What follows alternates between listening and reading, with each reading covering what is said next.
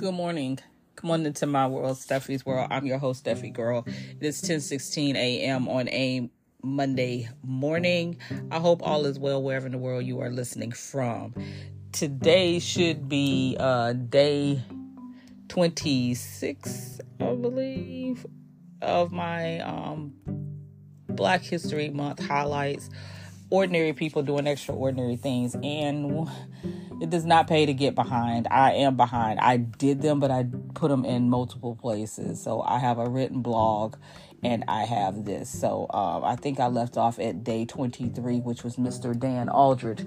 My day 24 was Gabby Bowes, and I said how I felt like I had watched Gabby pretty much grow up on social media. I remember her doing periscopes and coming on live broadcasts, and I started to follow her on Twitter. She was a kid entrepreneur who created hair bows for little girls that don't hurt. So she's cornered a market. Now she is a teenager. She received something, I believe it might have been from Gayle King or CBS. It was some company that gave her a big boost, let's just say that. And she's doing well. She's in high school now. I believe Gabby is 16. And the next one was Mayor Mondale Robinson. I met Mondale over social media some years ago when he was doing a show, Political Thirst Trap, with him, Marcus Farrell, and Ben Dixon. And I continued to follow and keep up with him. And now he is the mayor of the city that he grew up in, and making waves. His first order of business was to remove a Confederate statue that made the news. And he is also the founder of the Black Male Voter Project. So that was Mayor Mondale Robinson. So I think that I'm caught up today. I'm going to... No, I didn't do one for yesterday. Yesterday is going to be my aunt, Jean Youngblood. And I'm picking her because my cousin, Willie Spears, spoke at a church yesterday. And I knew that her father, Timothy Youngblood, was a civil rights figure here. He also was a pastor.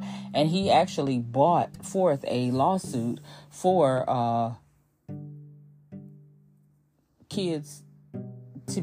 black kids to be able to go to school with white kids, and he bought the lawsuit, and that happened. I mean, that was around the time of integration and when everything was happening. But I'm hearing that she was one of the first to go to an integrated school, so that is really, really, truly Black history. So she is my pick. I'm about crazy. I don't know if that was yesterday's or today's pick, but the month is winding down. I honestly had only had part of the month filled out with the people who I chose, and I ended up with people for every day. But we started strong with my dad, and all I can say is we're going to save the best for last, because the last day is going to be somebody really special. That's all I have. In the news, whatever his name is really seeing the fallout. He is really a example of F around and find out. The creator of the Dilbert comic strip, who is probably going to be pretty hard to find after this, because major publications dropped him like it's hot behind his comments about Black people and what he had to say about us. He had a whole lot to say about us, and it wasn't received well as far as his job was concerned. Now, the Muskox of the world and people who think like him, they're rallying to support him, and that's fine. That's fine. But nothing else major that's happening. Like I said, we're coming at the close of February and getting ready to head into a new month of March, which is Women's History Month. So I guess some are going to be pissed. It was Black History Month, and now we're going into Women's History Month. If I was told by someone one year, we don't need that, and she was a woman. but that's neither here nor there. So that's all I got. Enjoy your day. Go strong into your week. Like I said, it was very heavy with, for me, the National Day of Hate looming. I was worried about everybody, not just Jewish people, because like I said, hate groups hate. That's what they do.